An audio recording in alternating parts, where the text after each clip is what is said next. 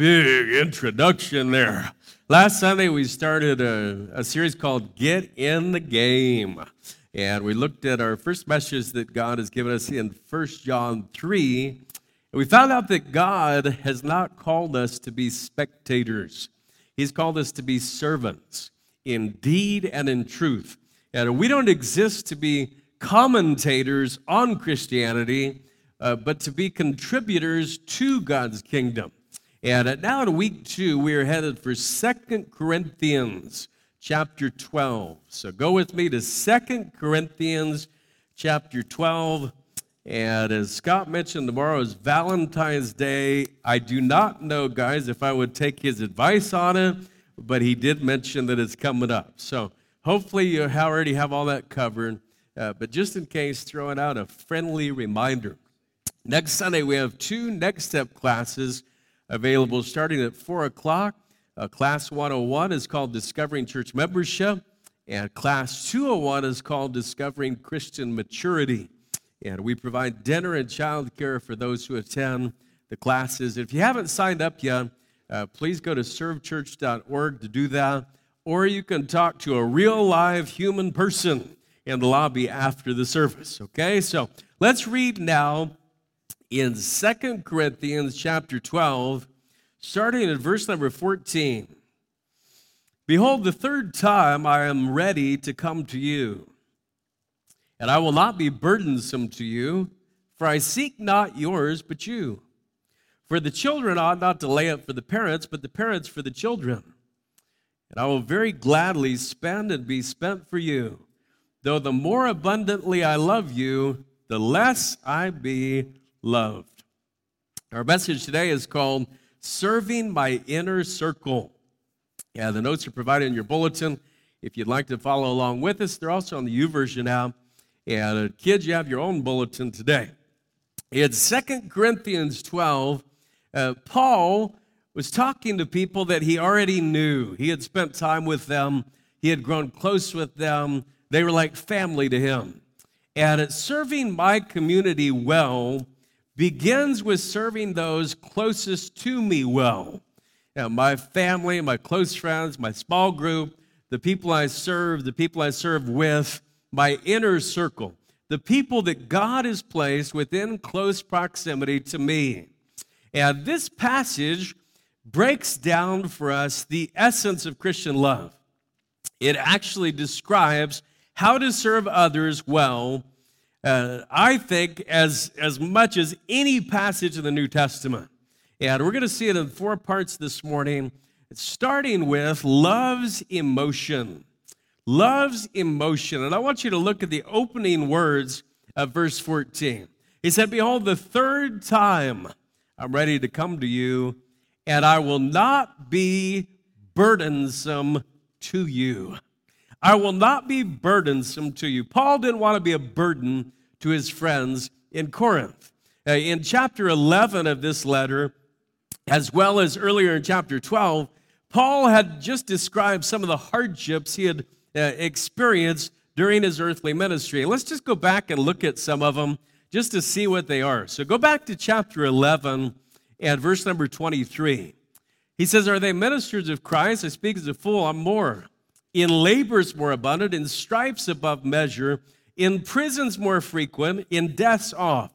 Of the Jews 5 times received I 40 stripes, save one. Thrice was I beaten with rods. Once I was stoned. Thrice I suffered shipwreck. A night and a day I've been in the deep.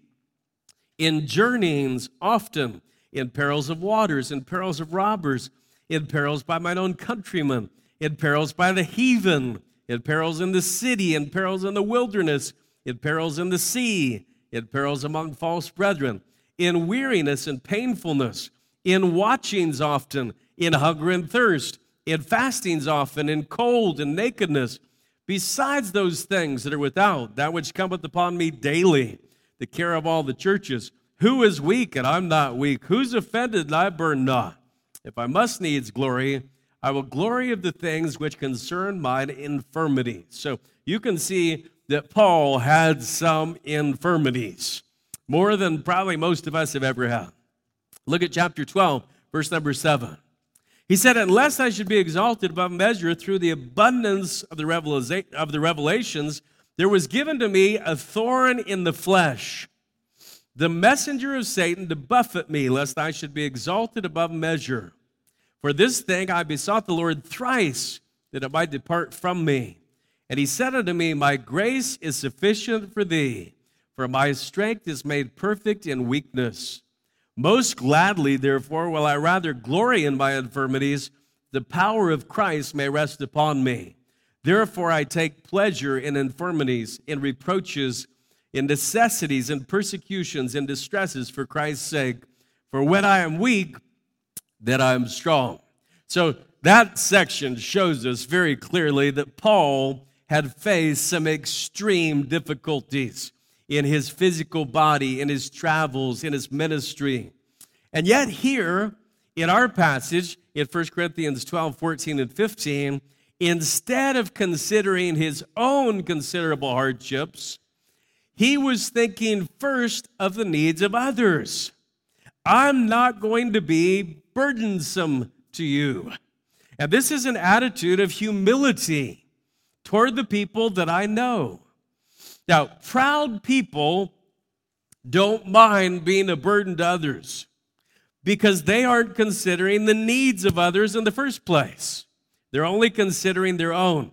Entitled people are only thinking about their own desires, what the world owes them. But love's emotion is humility. Listen to this from 1 Peter 5:5. Yea, all of you be subject one to another, clothed with humility. For God resists the proud and gives grace to the humble. You know, when someone is clothed with humility, he doesn't want to be a burden. He doesn't want to bring pain to others. He is willing to resolve differences. He's willing to admit faults. And I'll tell you this, when you see somebody double down on being wrong, being absolutely wrong, you can mark down that you're either dealing with a proud person who refuses to accept the idea he could have made a mistake, or you're dealing with a fool who in ignorance just doesn't know what he doesn't know. Okay, the proud side of this equation would be like me walking into somebody else's house as a guest and telling them, I've just arrived for the first time at their house, and I tell them that their furniture is arranged the wrong way, right? And they ask, well, how do you know our furniture's arranged the wrong way? Well, because that's not how I would do it, right? In other words, my way is the only way. By the way, you have just become a burden to your host, right? They're no longer excited they invited you over. And actually, the wife just went in the kitchen to hide the dessert because they want to get the supper over with. They don't want you there anymore. Now, Paul described the proud man this way in 1 Timothy 6:4. Listen to this. This is so profound. He said, he is proud, knowing nothing, but doting about questions and strife of words, whereof come envy and strife. That's the proud side of the equation. Now, the fool side of the equation would be like me walking into NASA with no computer education or experience and telling them that their computers aren't programmed correctly. Right? I have no idea what I'm talking about, but I'm going to be adamant in my ignorance, right? Have you noticed that the last couple of years, we have a lot of people on earth who are adamant about their ignorance, right? On all sides of everything. They're just adamant about it. Now, whether through pride or foolishness, you can be a burden to those in your inner circle. When you don't pull your own weight, when you won't consider the needs of others, you definitely don't have the emotion of love that Paul is displaying here. I will not be burdensome to you. But there's something else you should remember about pride. Pride blocks you from giving love, but it also stops you from receiving love, especially God's love. In fact, James 4 said God resists the proud. It gives grace to the humble. And pride makes you feel self-sufficient. You don't need anyone's help. Pride also goes before destruction, according to Proverbs 16. Now let's look at this next part, love's expression. So we're going to go further down in verse number 14. Look what he says next. He said, "For I seek not yours, but you." That's powerful. Yeah, that's one to highlight or underline or circle or whatever you do in your Bible. I seek not yours, but you. Paul wasn't looking to receive gain from his friends. He was simply interested in preparing them for the opportunities God was sending their way. And he offers this interesting word picture at the end of the verse. Did you catch this? He said, "For the children ought not to lay up for the parents, but the parents for the children." And that's crazy. Do we have any first graders in here today? Any first graders here? All right, I see one right here. Anybody else? Okay. Axel, you want to help me out today? Okay, come on up here, Axel. We got our first grade representative. Here he comes. Everybody give him a hand. Cheer this guy on. All right. We're going to act for just a second like Axel is my kid. And that'd be horrible. And I'm sorry, Axel. I don't even want to have to pretend this way for you, but it's part of my illustration, okay? We'll get along with it. So I call Axel in. He's my kid. And I say, "Axel, we need to have a meeting here at the kitchen table." And I said, "Sit down right there, Junior. We're going to talk, and we need to talk. And from here on out, Axel, you need to start contributing to my retirement fund." Okay? So go get your piggy bank, buddy, okay? And I want you to know that from here on out, everything's going to help me. Okay? Now, how many understand that's not usually how it goes? Right? Axel does not have a lot of resources on his own. Okay? He's not making the big bucks yet. And so I got to take care of his shirt and his pants and his shoes and buy his specialized hair gel that he obviously is using. So, just kidding, Mom. Mom's a hairdresser, so I'm just kidding her. You guys give Axel a hand. He did a great job. Thank you, Axel. Right? That's not usually how it goes, is it? In fact, I looked up the stats. Because of inflation, which is kind of a dirty word right now, and projected inflation, the average cost of raising a child born this year in 2022 to the age of 18 is, this is the average cost, $272,049. Wow. That's average, right? You say, what, did you send the kid to Harvard or what? That's the average. The thing is, the parents lay up for the children. That's just the way it is. Now, sometimes adult children are able to bless their parents in return as they get into their later years. And there are other Bible passages about that. But Paul's point here is that parents normally bear the burden of goods and services for their children, not the other way around, okay? Now, you kids, be careful about using this verse on mom and dad just to get a new iPhone or new iPad, okay? Yeah, that would be wrong if you use that verse this way. You're taking it out of context. And we don't do that around here. Here's the thing, though. If you invest in lives, if you're going to help people, whether it's your children or people in your inner circle that you love, you definitely won't do it for the sake of gain. And Paul said, hey, I'm not loving you to get your stuff. I'm a spiritual father to you. I don't want your stuff, kids. I want your hearts to be at one with God, right? There's something that I never do. I don't ever go into any of my kids' rooms and say, you know what? I really want that stuff, right? Because if I did, I would have to clean out like 40 jars of junk in Autumn's room, and then 40 more jars of junk in Sophie's room, and then a pile of junk in Titus's room, and then all sorts of junk in Holland's room. That we don't want your stuff, kids. We want your heart. That's what Solomon heard from his dad. He said, my son, give me your heart. That he said it to his son. My son, give me your heart. We want your hearts to be at one with God. You think about this. Are there people you know who seek to leverage relationships for the sake of gain? I think that's a no-brainer, right? Most people don't have the expression of love that is found here in 2 Corinthians 12. They're looking for an advantage in every relationship, which goes back to the pride and humility thing.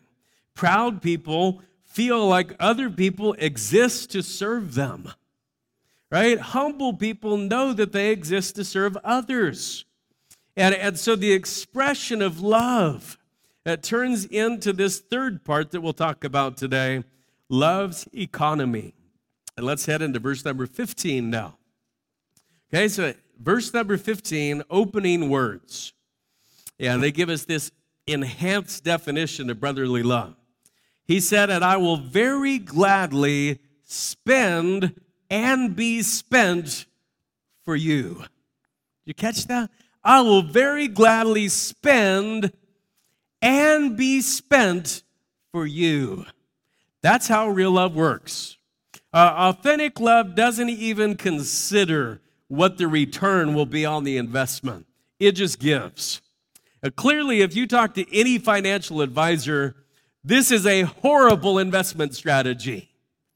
But it is the very economy of love.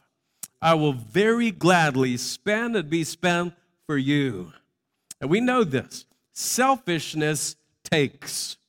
It does. Selfishness takes while love gives. Selfishness is always trying to grab. Love is always giving. And we see God as the model of this. For God so loved the world that he gave his only begotten Son. Herein is love. Not that we love God, but that he loved us and sent his Son. The Father sent the Son to be the Savior of the world. God is love. God is a giver. Now, the enemy is the opposite of love. He is in every way a taker. His goal is to take lives, testimonies, futures, opportunities, relationships. Take, take, take. When you act like Jesus, you're a giver. When you act like the enemy, you're a taker. I love the verse from John 15:13.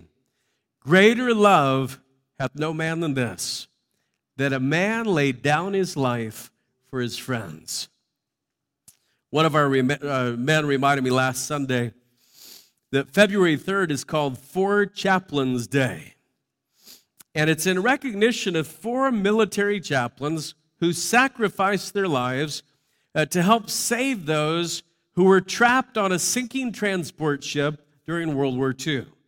And so I looked up the story just because I was curious. The ship was going from New York to an army base in Greenland. This is January of 1943. And it was torpedoed by a German sub in the middle of the night. The lights went out, panic ensued.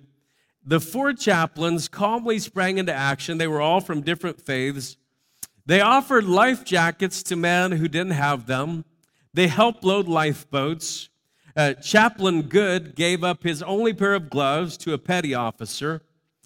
In the icy water, which was filled with debris and oil and dead bodies, survivors remember men wailing and pleading and crying. But above the noise, they could hear the four chaplains standing on the sinking ship above them, preaching courage and strength. One survivor said, I was swimming away from the ship, and I looked back. The flares had lit everything up. The bow came up as she slid under. The last thing I saw was the four chaplains standing there praying for the safety of the men. They had done everything they could. They gave up their life jackets. They had no chance to survive.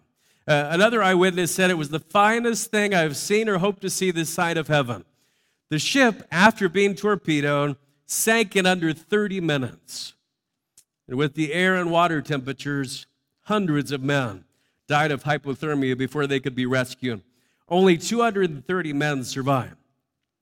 But they all remembered the chaplains linking arms, praying, and singing as the ship went down.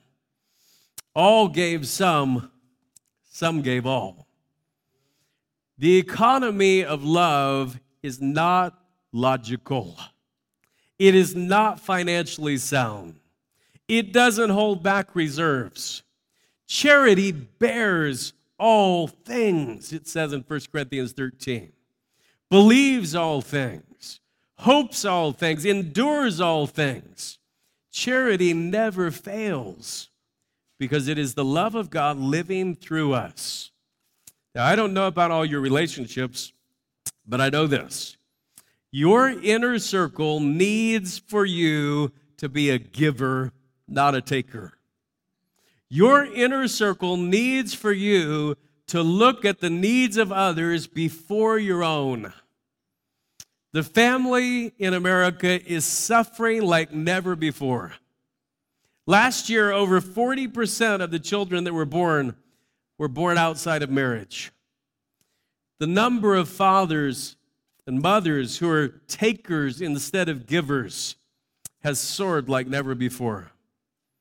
Over 50% of marriages end in divorce or separation. And some of them obviously have sin issues present that can't be reconciled. I get that. But other times, we're no longer compatible just means we're tired of trying to give. We don't want to work at it anymore. And all relationships take work. Parenting isn't easy. Staying takes courage. Leaving means that I don't have to deal with the mess that I helped to make. We live in such a selfish society. Me first, me too, my rights, my dreams, not my fault, not my problem. We sound nothing like Paul in his letter to Corinth. I will very gladly spend and be spent for you. And we sound nothing like Jesus, who came not to be ministered to, but to minister and to give his life a ransom. If we're going to change the world for Christ, it's only going to happen through practicing the love of Christ, through being givers instead of takers. Now let's look at this final phrase in verse number 15, and let's talk about love's expectations. So he said, I'll very gladly spend and be spent for you, though the more abundantly I love you, the less I be loved. Oh, this is brutal. It's so hard to even read this. The more I love you, the less I be loved. I remember Paul's letter to the Colossians. He said, am I therefore become your enemy because I tell you the truth? You know what the only thing you have to do is for some people now to become their enemy? Tell them the truth. And even when you speak the truth in love, they'll hate you for it. And Paul said, the more I love you, the less I be loved. If you've ever given the full measure of yourself to other people, with nothing held back, with nothing in reserve, with no caution, then you will certainly sympathize with Paul here. The more abundantly I love you, the less I be loved. So you change hundreds of diapers and feed hundreds of bottles. You potty train, you buy clothes, you get spit up on and thrown up on, and maybe even, well, you know, we don't really have to talk about it. Why? Because love. Love. And isn't it crazy that a baby's smile makes all the sacrifice worth it? I mean, think about it. That is like the lowest of low in expectations. I'm going to carry you in my womb for 9 months, feed you, burp you, bathe you, wake you, rock you, and your smile is going to make it worth all the effort. That's crazy. That doesn't even make sense. When your 3-year-old comes to give you a hug for no reason, it's all worth it. When your 4-year-old just out of the blue says, Mom, I love you, your heart melts. Why? Because the expectations of love are different than what you think they should be. Now, they're a big matter of discussion. I'm telling you, people are always talking about, what do I expect in this relationship? What could I expect from the other person? And there comes a point where the things that you would do for an infant become painful in doing for a 5-year-old, right? Let's just take the diaper changing thing. Well, let's not. Let's just not even talk about it. Let's just say that there are things that you do for an infant that you don't want to do for a 7-year-old. You don't want to have to deal with in a 12-year-old. You know, there are families with disabled children whose kids don't move through life stages like other kids. And they go through some tough emotional territory. Why? Because the expectation never changes. There's just love. And that amount of love is immeasurable. There comes a point when your kid gets into their teen years, and you hope and pray that they'll make good decisions on their own. And you don't keep the same routines as you did when they were small, but the love is the same. Now, why am I bringing all this up? Well, I want to help you as we finish the message today with setting the right expectations for love.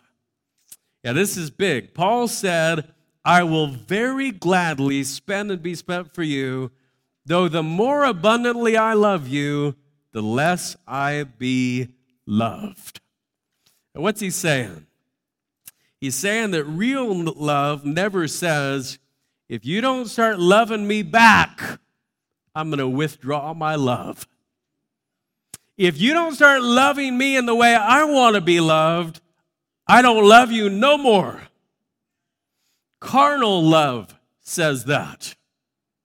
Lust says that. Worldly affection says that. But real love doesn't.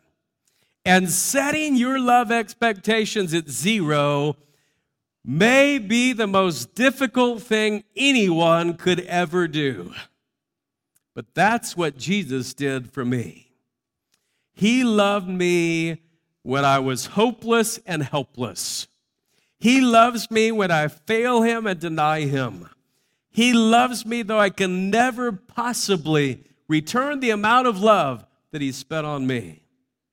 And if we're going to serve the people in our inner circle, we've got to set the expectations of love at 0. Now, obviously, I'm not talking here about continuing a relationship through abuse or criminal acts. I'm speaking of relationships in a general way. I remember many years ago, we were on a walk with one of our older boys, and we used to live over in Nampa, and for a season, almost every night, we would take a walk about a mile down to the Dutch Brothers and grab the cheapest coffee, and then, which back then was like $2, right?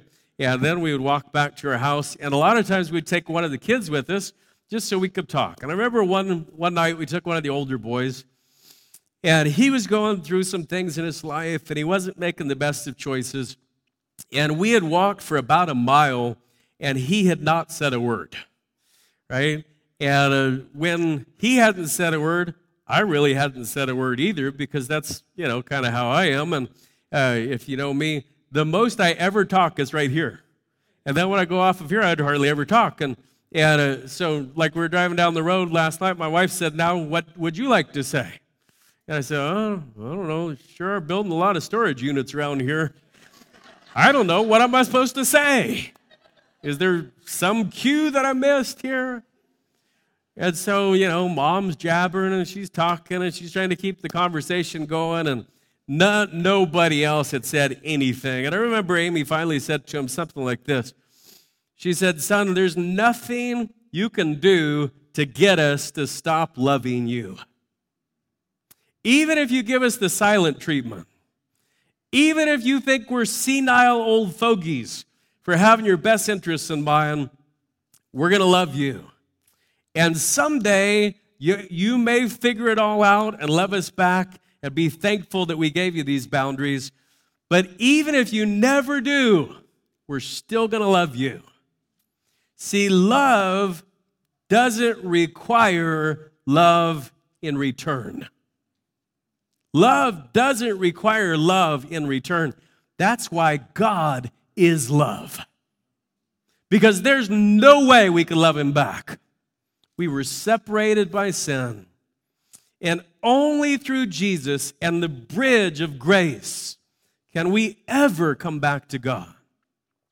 Love doesn't require love in return. Now, it sure is nice when you get it. That's why your baby's smile melts your heart. That's why a picture of your grandchild with some crazy face can make your entire day. But the rose of love has a lot of thorns. And you may not get back your investment of love for years or decades. In fact, you may never get it back until eternity. But you can know this. Anytime you offer the selfless love of God, you're doing what Jesus would do. Even if that love has to be tough, even if that love has to offer proper boundaries, even if that love has to allow separation for a season, even if that love has to let the prodigal run to the far country. I love the beautiful story that Jesus tells in Luke of the prodigal son. And the father of the prodigal went out every night praying that his son would come home. He watched, he waited, he wept. Why? Love. Not just any love, love without expectation, limitless love. It's not a love we can understand or express on our own. It's the love of God, full of grace and truth. And it's such a profound love. As we talk about the faith challenge today, I want you to know this. Practicing scriptural love on people near to me paves the way to influence. Practicing scriptural love on people near to me paves the way to influence. If you want to get influence with somebody else in their life, first, you got to connect with their heart. And if you're a taker, you will eventually lose all your influence. I've seen it so many times where a person is given a position in a company or a church or in politics, and they don't have any connections. And they're just takers. And eventually they lose all their influence. If you only form relationships so that you can get something from people, influence never even begins. But if you love without expectation, and you put the needs of others before your own, if you listen with authentic compassion, if you will very gladly spend and be spent for others, if you'll do anything short of sin to love other people, then God will give you influence that brings others into his kingdom and glorifies his name. We're talking about a love for your inner circle that has some incredible traits. Now let's go back through these. Verse number 14. He said, I will not be burdensome to you, for I seek not yours, but you. And then in verse 15, and I will very gladly spend and be spent for you. Though the more abundantly I love you, the less I be loved. That young man went to his father one day. He said, Father, give me all the goods that are coming to me. I want my inheritance now. I don't want it after you're gone. I want it now. Give it to me. And the father gave it to him. But parents sometimes are like, what in the world did he do? Why would he do that? Love. Love that very gladly spends and is spent. And he got nothing in return. As soon as the kid had the goods, he took off to a far country to the big city to go find fun, to go find everything he was looking for, that lifestyle that he just was craving. And he got there and he went into the first bar and threw down a $100 bill, and he had friends like nobody else. And he kept having friends like nobody else until he ran out of money. And then he had no friends. And he worked for a pig farmer. And he's out there looking at the pig slop and thinking, I wonder if there's anything in there that I could eat. I'm that hungry. And he said, you know what? What am I doing here? The servants back home are doing better than I'm doing now. And I'm going to go to my father and I'm going to say, Father, I don't even deserve to be your kid anymore. Could I just come back like one of your hired servants? He started walking home. And just like he did every evening, the father went out and he looked down that road, that long, long road, and he was looking for just something familiar. And he saw a movement down the road. And sure enough, he recognized that walk. And the father, who's a patriarch, who never cracked a smile probably much, who never did anything out of the ordinary, hiked up his robes and started running, chugging down the road. And he's running down the road and he's out of breath. And he falls on his son's neck. And the father, he just loves his son so much that he doesn't even regard the son's spiel about, hey, Dad, make me one of your hired servants. I don't deserve to be your son. He says, hey, get the fatted calf and kill him. We're having a party. Bring out the ring. Bring the robe. My beloved son is home. That's the kind of love God wants us to have in our inner circle. It's tough. Oh, it's tough. There are times when you love other people and they wound you more deeply than you could ever imagine being wounded. But it's because you love them so much, right? And there aren't very many strangers that can wound you deeply, right? I mean, putting their cart in front of you at the wrong place at Walmart, that'll wound you for a few seconds. But when you have a child who wounds your heart, you have an adult in your family who wounds your heart, it's so tough. And yet, Jesus, through these scriptures, has given us 4 traits of how we love each other in the inner circle. We're going to take this as a springboard. Next week, we talk about how we love each other and serve each other in the church. And then the last week of the series, we talk about serving each other in our community. And God has some specific things for us to do. But as we close out today, I want you to focus in on what God has for you right now in this message. What did God give to your heart? What's the action step that you need to take from what you heard today? How do you need to ask God to change the way that you're loving the people around you? Is your love based right now on pride, selfishness, and what your needs are? Or is your love looking like the love we read about here in this passage? Let me pray with you. God, I thank you that we could come this morning into your house. I thank you for each one who's here. There's nobody here by accident. You have brought us all together today because there's somebody in this room who needs what your word has given us. There may be someone here who needs Jesus. They need salvation only by grace offered through you. I pray that they would know that Jesus is the answer for every need in their lives.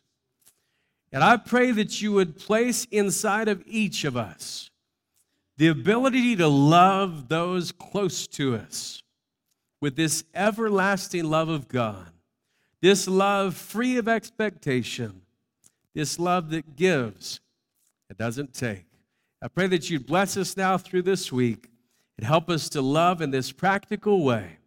We ask it in Jesus' name. Amen.